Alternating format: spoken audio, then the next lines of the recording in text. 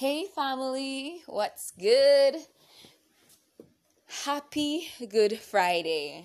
Yes, I know today is Good Friday. And we got lots of, we will be having lots of services concerning Jesus's crucifixion and his betrayal. But I want to talk today quickly on the God of provision, the God who provides. I want to just quickly just point out this aspect, this nature of God that we sometimes overlooked. That even through the death and the resurrection of Jesus Christ, God showed himself as the God who provides. The scripture says that while we were yet sinners, Christ died for us. But one of the things that I really wanted to point out was that the law before Christ was not enough. But Christ was enough. And so God sent his son to die for our sins so that all through him might have life and life more abundantly, so that all through him can be saved. And so this morning, I know many people will be talking about how he was betrayed and how Judas sold him out and all of that. But I don't want to talk about that aspect of him, because I believe it was in God's will for him to die. And we all know that it was God's will, because what God wanted to do was that he restore men to that place of connection with him, because we knew that after Adam and Eve had sinned, then men lost that place, and so the Lord sent his son Jesus Christ to save us. He sent his son so that through him we might be saved, so that we can become his righteousness. We are the righteousness of God through his son, so that we can have that relationship, that one-on-one relationship with God. And this morning I want to remind somebody that God provides for us. He is the God of provision, and his son became that ultimate sacrifice so that we through him might be saved. He provides. He saw that, okay, the law condemns and the law was not good enough, and so therefore he provided a way. The scripture said he provided a way of escape, and he provides a way for us so that we might have that connection with him, so that we don't need any priest anymore to make atonement for our sins, but we need to come to Jesus personally, to come to the Father personally. And this morning I'm just grateful because God thought of us.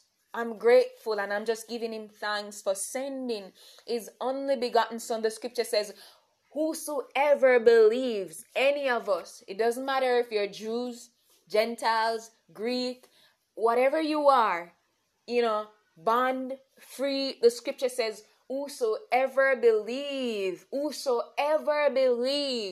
they shall be saved. And so today, whether you are a believer or not, if you're not a believer, Jesus saves. Come to Jesus. You want true freedom? It is in Christ.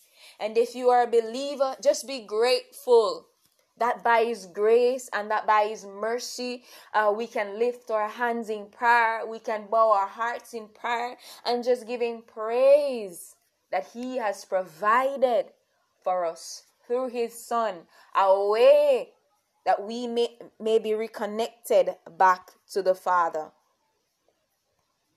Right? So he provides through his son a way that we might be reconnected back to the Father through Jesus Christ. And this morning I was just thinking and just praying and just seeking the Lord, and I was just thinking about how good God is, of just providing for us Listen, God is amazing. And today I just want to give him glory. I know it's Good Friday, and for that reason, we just dedicate this day to just giving God thanks for his faithfulness, giving him thanks for his goodness and his provision. So this morning, I just want to take the time out to remind us that God is the God who provides. Let us just continue to pray. Let us just continue to push in prayer. Because listen, man, won't he do it? Yes, he will. So we just have to keep that in mind. Not to look on the faulty side of things, or to look on the thing that Judas did or whatever. It was the will of God. It was the will of God. It was the will of God. And so this morning we just give God thanks. Oh, hallelujah. We just give God thanks that it is his will that Christ died. Oh, hallelujah. And so, Father, this morning we just glorify you. We just thank you this morning that you have sent your Son into this world to die for our sins, to be the ultimate sacrifice, mighty God. And Father, this morning we give you glory that we do not have to take any lamb anymore, or any sheep anymore, or any goat, mighty Father, to kill, to give atonement for sin, Lord. But because through the blood of your Son Jesus, we might be able to come to you, Lord, and to have that greater relationship with you, that the Holy Spirit can fellowship with us, oh God, in Jesus' mighty name. Father, thank you this morning. Thank you this morning for your grace and your mercy, and even your truth. Hallelujah. And so, Holy Spirit, this morning we just glorify you. We thank you for your goodness.